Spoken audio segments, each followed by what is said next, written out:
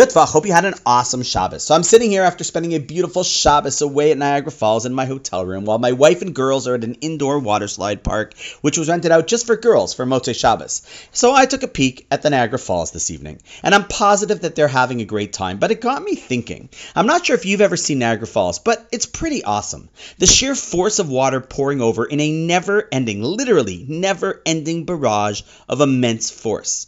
And it just made me stop for a second, as in these touristy places, they often build lots of entertainment things, from let's say, water parks to casinos, various attractions and rides. But there is simply something awesome when you stop and take in the falls and realize that this was handcrafted, unadulterated beauty and power that was created literally by the Creator himself. Minus the lights that are shining on them at night, there's simply nothing needed to be added by human hands that can make it any more awesome. And it's for this reason that there's actually a blessing that is said on this when you see it for the first time in a long time. You say, Oseh Masa Bereshis, praising Hashem for literally creating the creation from the very beginning. Because everything I was looking at this night had the handprint of Hashem on it from close to 6,000 years ago.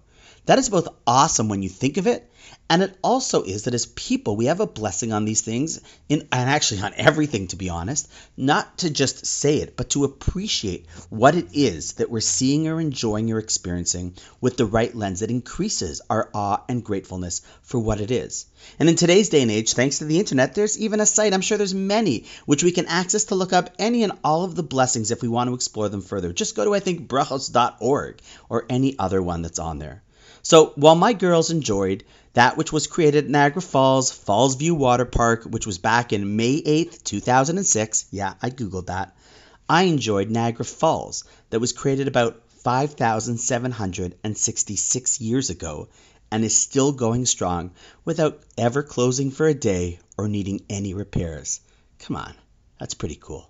And on that note, wishing you an awesome night, and I look forward to seeing you tomorrow.